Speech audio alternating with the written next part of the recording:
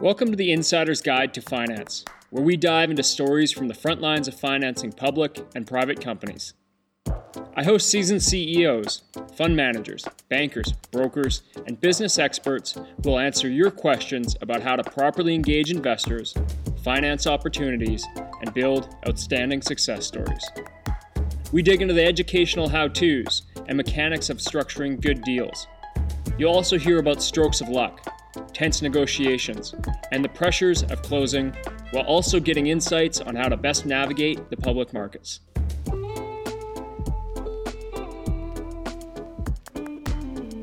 Welcome back to the Insider's Guide to Finance. I want to start off by wishing everyone a Happy New Year. I'm excited as we've got a great lineup of guests who will be bringing you tons of information on how to best finance your company and properly engage investors. I also want to thank the guests of 2019 who contributed their time and experience to the podcast. Adding to that is the comments and the compliments received from you, the audience, and appreciation for hearing from them. So thank you all. Now in this first episode of 2020, I'm happy to introduce you to Cody Sanchez. She's a partner and managing director of Entourage Effect Capital, which is one of the largest growth equity funds in the cannabis space. Cody came into the world of finance and cannabis with an interesting background. From early beginnings as a journalist covering human and drug trafficking, she then made her way into finance. From positions with Vanguard, State Street, and Goldman Sachs, she's worked across the spectrum of the finance industry. Now in the venture business and the nascent cannabis industry, we get into what she's looking for in the companies she invests in. As well, we talk about the nuances of how a ventured fund operates and how they're really in the trust business. For entrepreneurs, this is powerful information, and it could be a critical part of your capital raising. She spills the beans on what she likes to see, and it could be gold for you. Enjoy this episode and all the best for the new year to come.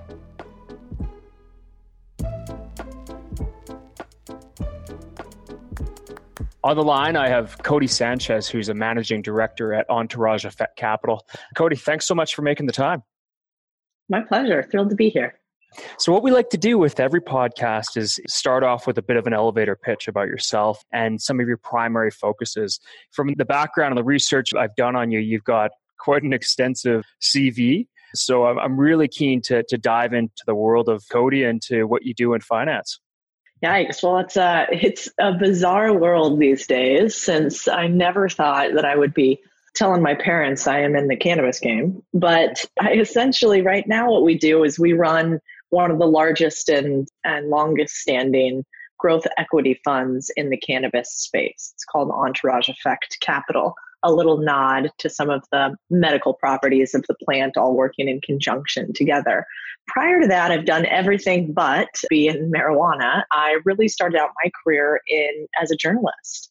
I worked along the U.S.-Mexico border, actually writing issues on drug trafficking, of all things, and human trafficking and the effects that these have on humans. And so, I did that right out of college, and very quickly I surmised that this is a huge problem that probably isn't changed just by coverage. It's changed by understanding the main mechanism that allows all these people to be trafficked, or these drugs to be trafficked, which is really money. Everybody does it for money. And so I worked my way up through finance through a few different companies that probably sound familiar, like Vanguard and State Street and Goldman Sachs, and finally went to a firm where I headed our Latin America business called First Trust, and they're sold to institutions, endowments, foundations, and all of that in a different type of emerging market. That business had grown to a stage where I felt like it was more stable, and there was margin compression, so it wasn't as interesting from a business perspective or a profitability perspective. And so I looked to exit that business, and I exited that in 2018. And I had invested in the cannabis space since 2014. I was one of the seed investors in this fund family back then. And I had watched sort of the progression of this industry and our firm in general, and realized that there was another huge emerging market here. And that, it only happens so often in one's lifetime in which you get an opportunity to be part of a generational wealth creation event that you might have an ability to affect the outcome. And so that's what brought me seated here today with you at Entourage Effect. Really interesting. What I like about your story there, and I think, if I'm not mistaken, you've got a PhD under your belt as well. I do. Yeah, you're making us all look bad here with your accomplishments. Is you've worked the spectrum of finance. You've gone from some major, multi-billion dollars under management, organizations that will move markets, all the way into venture stage, early, the advent of an industry. What an amazing spectrum to work across. Out of curiosity, what was the world like working in these multi-billion dollar funds and the work you were doing early on in your career? Well, those companies are all quite distinct. So there were certainly some differences between the three. But the overarching theme is really that I think those type of companies are incredible training grounds. So, if you're new to your career or you're new to finance, I think there's no better place than to go to one of the, multi-billion dollar firms like the ones that I've listed, because they have corporate training programs. They have a massive amount of investment that they put into all of their employees, especially at a firm like, let's say, Goldman Sachs, or, I was in an accelerated development program at Vanguard where they put a lot of money into us as well. So you get paid to take an MBA is really what happens. And, in my two realms, I had, one that was more of a focus on macroeconomics and one that was more of a focus on capital markets and what's happening in the stock market. And so pairing those two get together while getting paid is a beautiful thing. And I also find the caliber of other humans there is incredibly high. You have a lot of competition, which is really good, actually, because it means that everybody raises the bar and, you set the standard high. And so you try to achieve it. So that's all the positive parts about that. The tough parts about those billion-dollar businesses are that if you want to do things differently, if you are looking to shake things up, if you're a bit of a contrarian like I am, if you don't like the status quo very much, then that big of a company lends itself to massive bureaucracy. And so even at a firm that I think tries to keep itself more lean and entrepreneurial like Goldman, there's a lot of, we've always done it this way, And, and they have a right to that in some way. They've built a massively successful business, and they have a lot of things to protect. But at some point in your career, I think you've got to go out and try to do something on your own, or try to do something with a group of other people and really make your imprint on the world. And that is very hard to do within those long-standing institutions. Yeah, I can imagine that. I mean, they've got a formula of success, and who are you to step in and screw with that, if you will? One thing I'm curious about when you talk about Goldman or you talk about Vanguard and the work you were doing, there's always going to be a sales component, whether you're raising capital or selling funds. What were those perhaps sales training or narrative development programs like? I mean, did they teach you how to pitch deals? Where did you learn that? Yeah, well, sure. Both of them had a component of that was very, very different because it comes down to theory. At Vanguard, for instance, where I first started in finance, they really have a theory that you can never beat the markets, that you should just diversify at the lowest cost possible into the financial markets, and essentially with a few automated tools in there, set it and forget it. Just don't try to be smarter than the market is really their mantra. So there, the sale was really believe in this ideology. And, and we'll teach you through, Burton Malkiel, a random walk down Wall Street, and, John Bogle, and sort of how do we indoctrinate people to the idea that you cannot beat the market. And so the best thing that you can do is just put your money in index funds, which, oh, by the way, we're the largest provider of them in the world. And they had a really unique cost structure that basically makes it impossible to compete with them because they are sort of like a mutual insurance company in that they aren't a strict non-for-profit. And so anyway, so that was Vanguard. And that was really useful because they weren't trying to sell anybody anything besides that idea. And so you've got a broad sweep of what does the investment landscape look like according to them. Let's talk about the history of markets, and let's do some analysis on how markets actually perform over time. And can we as humans actually beat this thing called the market in order to make ourselves more money? And then you had Goldman Sachs, which couldn't have been more different, and they basically said like, yeah, maybe most people should go and invest in an index fund. But if you have access to Goldman Sachs research, network, intellectual capital, and investment opportunities, you should absolutely try to beat the market because we can do that time and time again. And so then it was learning active management and being indoctrinated into this idea that if you invest correctly in areas where there is some dislocation in the market or some unfair advantage or some arbitrage opportunity, then you can actually do quite well. And so I tend to lean more towards the Goldman Sachs model, especially in alternatives like cannabis, where there's massive dislocation and index doesn't make any sense whatsoever, in my opinion. And so those are the differences between the two. But it's not like a Glengarry, Glen Ross, where they're just trying to teach you how to sell anything to anyone. It's much more, here's the theory of the markets. Interesting path there. And again, huge companies. The next question that I come to is, how is it being a woman in finance? Generally a man-dominated world or a male-dominated world. And we're seeing more and more women in finance, but has it been a difficult road, any more difficult than any others? Are there any lessons you have for other women entering finance? Sure. I would start off with this. I think there is no better time in all of history than to be a worker in the US or really anywhere in the developed world, or arguably anywhere in the world on average globally than there is today. And so I'm a huge optimist in that we're incredibly lucky to be alive today. Then I would say there's no better time to be in finance as a woman than today, than any other time in history. And so there's a lot of negative narrative out there right now about women in business and women in finance. And believe me, I could tell you stories that would just flabbergast you and probably severely embarrass a lot of people in this space if they're listening and knew who I was talking about.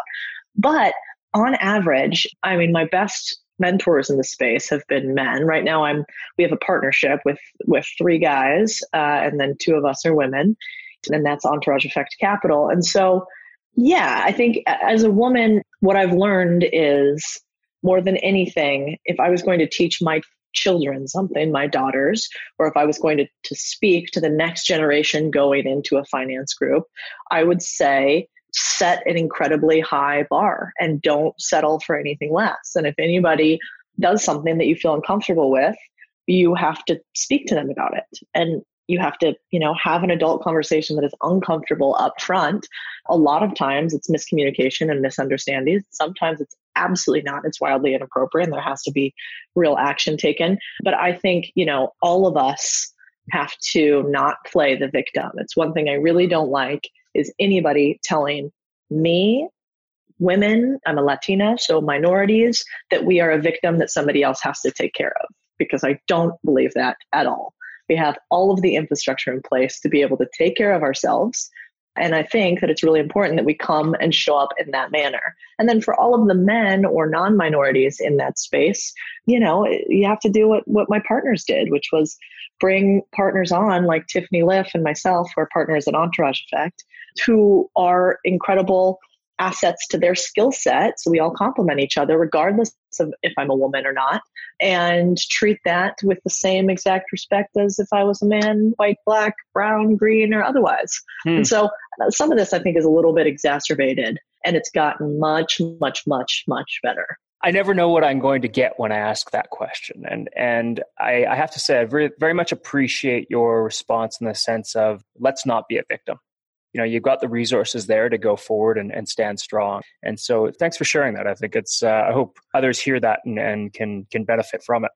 Yeah, it's a hard thing to say, because if somebody is actually being victimized, like, I am the first one to want to go at people in that regard. There is no chance with my history of supporting women, and especially women with sexual assaults and human trafficking and all of that I wouldn't be all on top of anyone. But that being said, I believe in a message of empowerment instead of disenfranchisement. And so it just depends on which side of the scale you're on. What a great perspective. Thanks for that. After that, I want to jump into the Entourage Effect and the fund that you have there and the partners and where you're focused and what you're seeing. Can you share a bit about that? Absolutely. So we're a firm that invests in cannabis startups. And we were, I think, one of the very first to do that and have invested in, 43 companies now over the last, since 2014. And it's been a real blast. We've invested in some of the bigger names out there. So you guys would know Acreage or GTI if you're in the cannabis space. And what we've seen is that, when we first started investing in the space, there was a massive capital constraint. There was no money to be had for startups. And so they're having to get really creative about the ways that they were able to capitalize their businesses. We filled a hole there, which gave us access to some of these really interesting first unicorns in the space. And then we see today that the cannabis market is actually, in my opinion, in one of the most interesting phases we've seen thus far. It's a distressed market, meaning there's lots of companies looking for capital and lots of companies that aren't able to meet those capital requirements. And where my company comes in is we are very, very aggressive and hands-on with the companies that we invest in. And so 2 of our team members are turnaround experts that came from distressed companies that know how to restructure companies and take them from the brink of bankruptcy to profitability. A couple others are entrepreneurs themselves, and then a couple others are people like me with finance experience. And so in the world of investing, we're very funny, we humans, because we have this tendency to buy while everything is at record highs and then sell or sit on the sidelines when everything starts to go down. But if you think about it anywhere else in our lives, when a sale happens, what do? We rush in, we mob Nordstrom's, we go crazy on Black Friday. And so for the few people who, understand the space and have the appropriate resources and see the opportunity to buy at a value, I think right now is a fascinating time to be investing in cannabis. And there's a lot of leverage here that, I'm not sure we'll have in the coming years. And just to give you an example, I can't use any or I won't use any names, but there are companies that we invest in that have valuations that we're seeing opportunities to invest at a level where their sales are higher than the value that they want to place on the company, but they have more cash, maybe even times 2 on the balance sheet than the valuations that they're being given in the public markets. And so really interesting times for those people who want to make investments in the cannabis space. You know what I've seen there, and I've drawn the analogy to the .com or the .bomb era. We had this incredible run up in the late 90s, and then boom, falls off. The internet's not all that it's cracked up to be. And through that, you had some incredible names that stood the test of time, like Amazon as an example. And the greatest opportunity was after the bust. And here we are, right? You're going to see some great companies come from the time we're in right now. Yeah, I think there's a lot of parallels there. I mean, in tandem with that, the one thing that's a little bit different, well, there's many things that are different, right? But the thing that I find interesting is very seldom do you have a market that has latent demand, so pent up demand. It's a $50 billion market in the US. When you combine the illegal market, it's only really, depending on which numbers you look at, $9 to $10 billion right now, legal sales. So if we do nothing else, no innovation, no new users, no new consumer base in any facet, but move that $50 billion black market to a legal market, we have a 5x return. And if on top of that, we're able to legalize in more states, legalize around the world, we have, and I don't know how many X return. And then if you add this idea of, it no longer being the stoner stereotype, but the soccer mom who's going to be a cannabis user in some way, shape, or form, whether psychoactive or otherwise, I think the opportunity is pretty straightforward. However, absolutely, there's going to be a little bit of a roller coaster along the way. And that's when you make your money in downturns and you collect it in up markets. Now, with Entourage, what's the bite size? What kind of deals do you look for? You say you're very hands-on, but how big? Yeah, so we write checks anywhere from $1 to $10 to $12 million, and we'll definitely do bigger deals than that if there's something really interesting, and we pull in a syndicate or some of our other co-investors. So we can be pretty flexible in the space, which is necessary, in my opinion, as this market is maturing. And the only thing that we don't do as much of is we invest in a company called ArcView.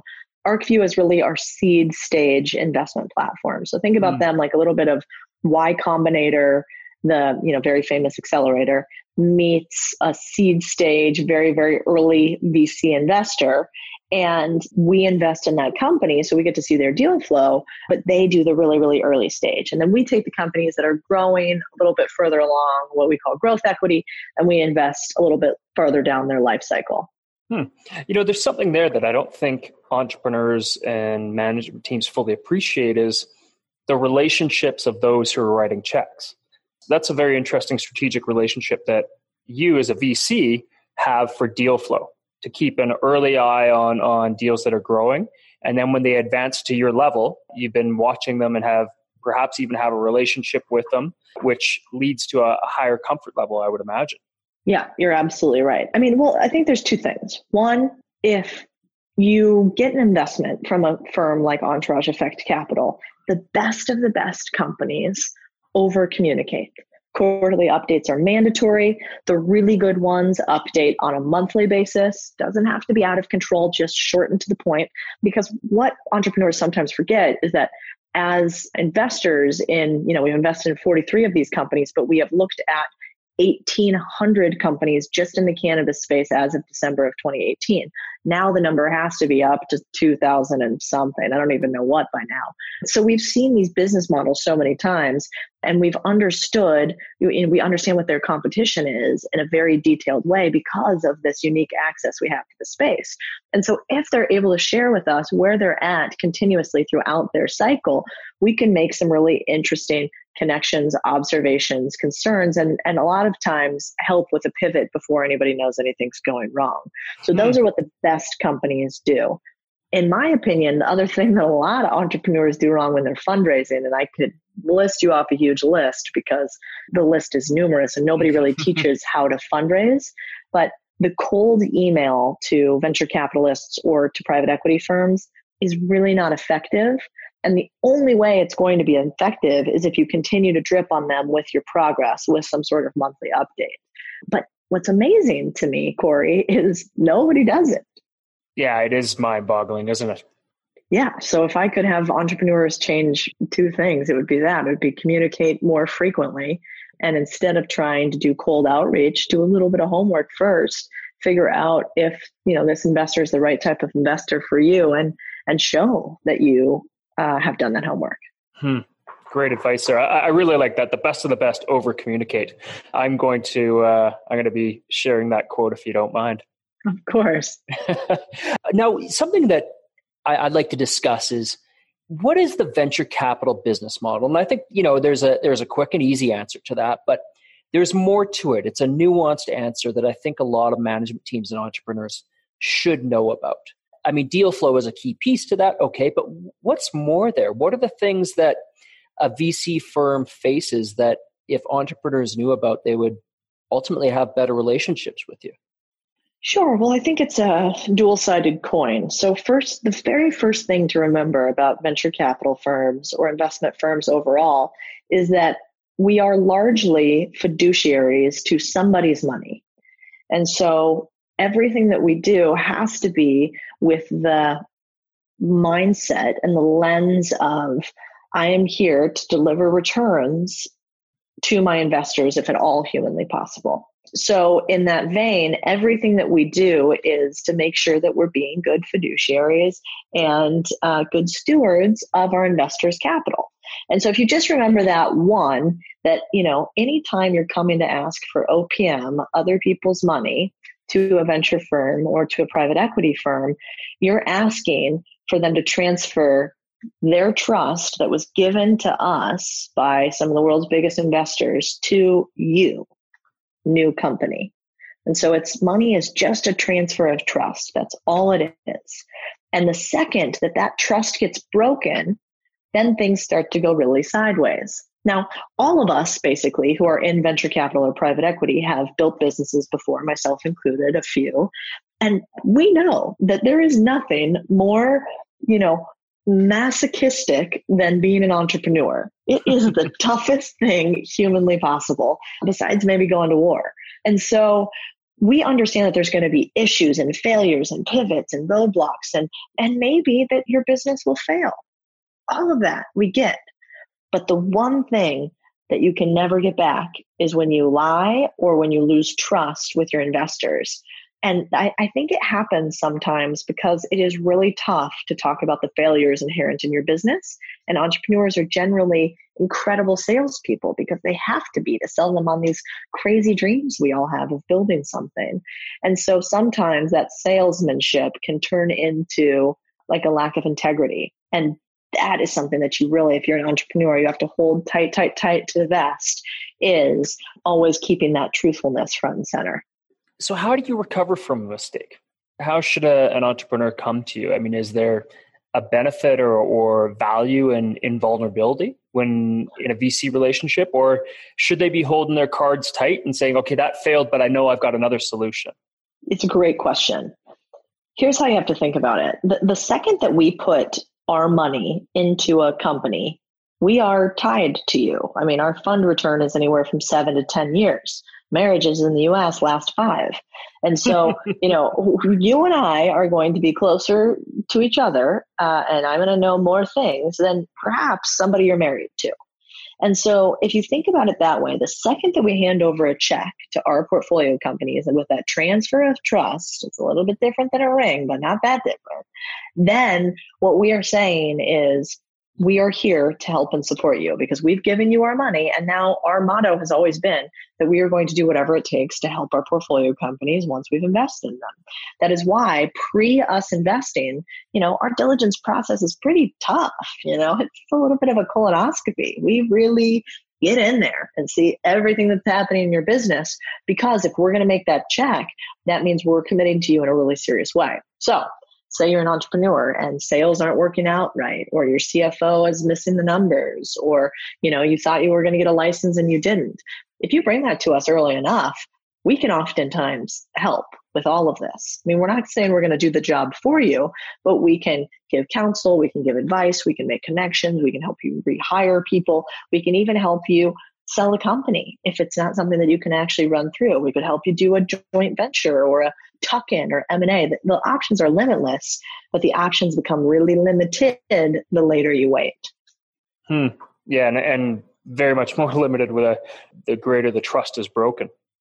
Absolutely. And thankfully, we've been really lucky and we have an incredible group of entrepreneurs, but you have to expect that there's going to be some of that in every portfolio, and that unfortunately, that's just part of the startup game. So I think the best entrepreneurs know, over-communicate, make sure that communication is truthful and transparent. Let us know when they're going through something because we can often help them. And none of that is going to be a deterrent to us in engaging with your business. You've already gotten your money. So now we're in the long haul. One of the saying goes, or the pros often say, structure matters when you're talking about capital structure of companies. What do you look for? What do you shy away from? And the reason why I ask this is because I think the capital structure and the terms of a deal are so often either misunderstood or overlooked when an entrepreneur is raising money. So what do you look for? It's a great question. Well, in cannabis, these companies are very labor intensive and capital intensive. And so the structure and deal terms tend to be a little bit more restrictive. We're not just doing a really straightforward safe or convertible like you might get out of Y Combinator or Techstars and just slapping that on every one of our portfolio companies. Not at all. These have to be much more complex from a structuring standpoint. One, because of the way that they exit, and two, to protect us as investors, because there's a ton of dilution that happens in cannabis companies with the amount of capital that they need. So we have to be thoughtful there. As an entrepreneur, I think the best thing that you can do, especially if you're first time or you're not really familiar with the terms and structuring side, is go ask other entrepreneurs that you think highly of, who did they get money from and how have they been to work with and what did their deal structures look like? And it's pretty easy to tell. It's a small industry in cannabis and in tech and in everywhere else. It's very easy to tell who are the good people to work with, who are not, who actually help when things go sideways, who don't. And then it just is all dependent on how much you need the capital with then who you choose to go with. I hear you on that. And, I recently had another interview with Kevin Vela Wood, which is a law firm. And, something that interesting that he said was that very often when you take that first angel or seed round from more, an institutional VC, not friends and family, but that institutional VC, they're going to set the terms that will carry with you through every deal you do after that, or every financing you do after that. So it's so important to make sure you're setting an appropriate foundation. I think that's very true. It's absolutely true. And there are some predatory VCs or investors, but by and large, remember, even on our side, I think those sayings are exacerbated, because if we are too predatory, or if any venture capital firm is, then other investors are not going to come in because the deal terms would be biased towards the original investors. And the entrepreneur might lose sort of interest because his equity stake isn't big enough, or their employee option pool isn't big enough. So I think for the most part, that doesn't happen so often. The biggest disconnect with us and entrepreneurs, or any investor and entrepreneur, is going to be on valuation. And especially in the cannabis space, what I've found is valuations largely are ludicrous and not at all based on actual sales or real revenue targets, but very optimistic, I guess I would say, future revenue targets. And that what entrepreneurs don't realize is that's going to kill you when you go to raise the next round that you're going to have to raise, because you raise too high, and so you're going to have a down round. Mm-hmm. And so, there's a balance there between making sure that you don't give away your entire company by having too small of a valuation, and simultaneously making sure you don't ask for too much from investors who perhaps aren't that savvy and might give it to you, because then when you need the big checks, the big investors all know what a company is actually worth. And so no doubt it's a balance. I think the best thing that you can do is get guidance from those who have done it before. None of this is recreating the wheel. Great point. I know I'm a bit of a finance nerd, as my mind is just spinning with different questions I can pull from the recent discussion we've had here. One thing that I think would be valuable is, can you give a few examples of predatory terms? Like, what's just the go-to you perhaps see often that entrepreneurs should just shy away from right away? Well, I think I would be really careful on loans in particular. Especially in the cannabis space, you see a lot of people are willing to give you, asset-backed loans. You can see a lot of people are willing to give you, perhaps not straight equity, but some sort of payout at a future date that looks like an equity instrument, but really it is a loan because you have to pay back by a certain date. There might be terms in there that require you to go public before you really should. So that's unique to the cannabis space. I would be careful of that. And I do not advise companies to go public before they really should. So there shouldn't be, any sort of aspect like that. And the terms, the other thing that I can think of is sometimes people don't carve out employee option pools. And so you end up having a cap table that might look pretty good until you realize that you don't have enough money to pay your employees equity in order to keep them there, even when times get tough or they're not being paid exactly what you want them to, or what they want to get paid. So some of those are perhaps the more standard ones. Excellent. Thanks for that. When looking at Entourage or coming back to it, you've got your typical bite size between 1 to 10 million plus. What's the process for you? For one, when the entrepreneur comes to you, and then when you start going into the analysis process, what does that look like? Well, I could certainly bore you with all 50 pages of our diligence doc, but wow. Yeah, I'll spare you that. There's two sort of processes there. So there's the deal intake process, which is when an entrepreneur comes to us. And this is how this would go in short order. So somebody introduces me to an entrepreneur. I connect with them. take a look at their pitch deck. I can tell pretty quickly if it's something we'd be interested in or not. If we're not interested, they get a quick email within the week basically saying, thank you, but we're a pass, hope you prove us wrong. Then that goes into our deal pipeline where we track all of the companies that we've ever been pitched and their sector and industry and what valuation and who referred them to us, et cetera, et cetera. And that might be where we're done with that company. If we move forward with the company and we want to look at it further, we first would do that quick, analysis of their pitch deck. Then we would jump on the phone with the entrepreneur typically and have them give us a pitch of the company overall. If we like what we hear on that company pitch, then we might ask them for additional information or resources, and that's a little bit like an RFP for them. Then they would pitch to our entire group on our Wednesday meeting, which is our investment committee and company portfolio presentation. So that's every Wednesday. So they would come in and pitch to the group overall. And this is sort of the traditional thing that you see in Silicon Valley that everybody talks about. It's pretty arduous. So, we're super nice, but we're going to really dive into the business and try to understand all the underlying components of it. After that, say that we're interested in a company, then we would ask for access to their data room. And the data room is usually pretty filled out. We're talking about, financials, projections, any material contracts, any sort of manufacturers or service providers that they utilize, any lawsuits they have outstanding. We go into sort of that entire data room. Then we would assign, an analyst and a partner to work on the deal.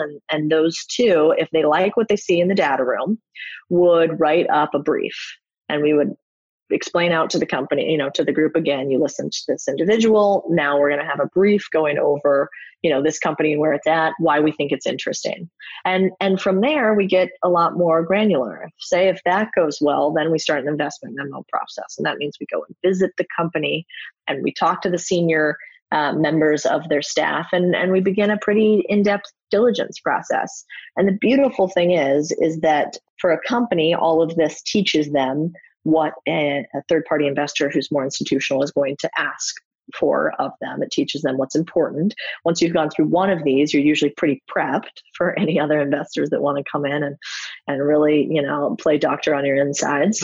And then from there, we all speak out on this investment memo. And every Tuesday is when we have our readouts to decide if we're going to move forward with a deal with even more due diligence. So if we move forward with more due diligence on that Tuesday, then the company and us would go through background checks and all of that, and then we could fund.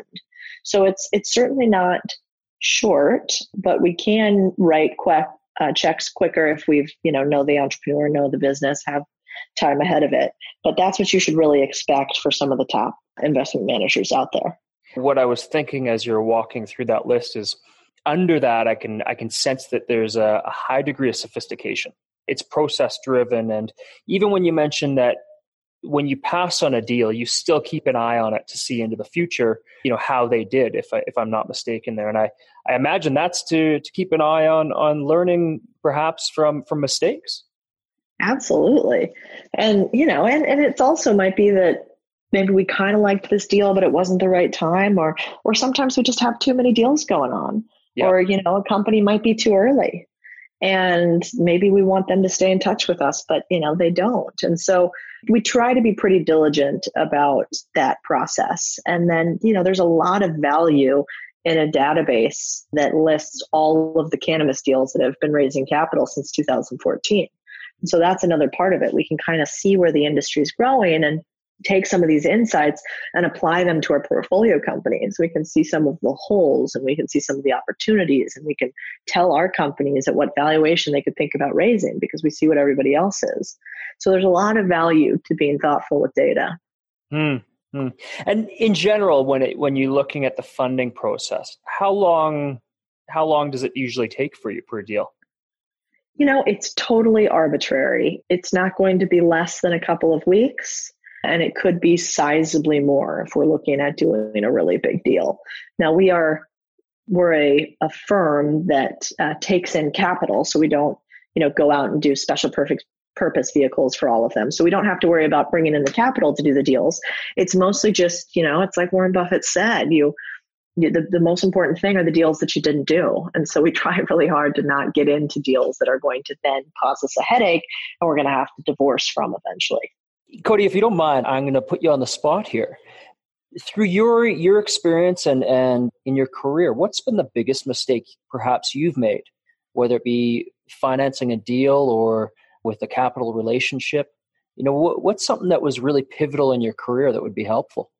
Sure. I mean, I think the biggest mistake I ever made was waiting until, 2018 to make the jump into this business.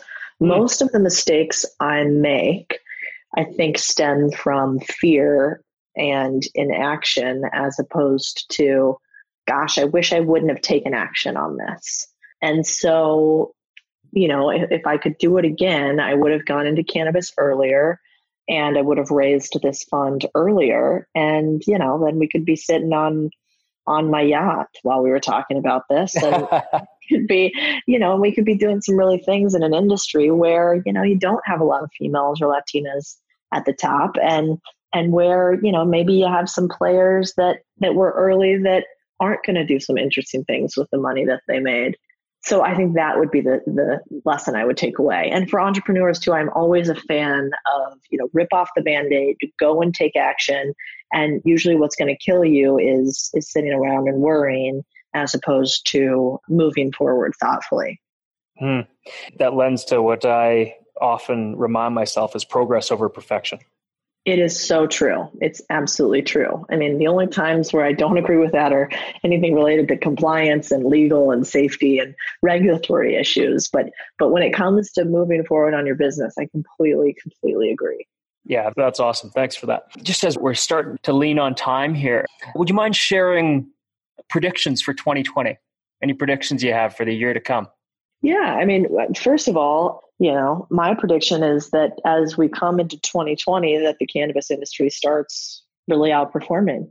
In some vein, I hope it takes a little bit because I think we're going to be able to really do some interesting things in this distressed environment. But I imagine that the cannabis industry in 2020 looks a lot different than it does today, and that is positive on the upside. I think in 2020, we are going to legalize in more capacities than we thought. I don't think we'll have generalized legalization or the STATES Act passed, but I think we'll have more states legalized. I think we'll have a banking segment legalized, which will help with a lot of the companies. And I actually think that we're going to work through some of the taxation issues like 280E. So I am really optimistic overall. I also think that we are going to see in the next, let's call it 6 months, more distressed opportunities.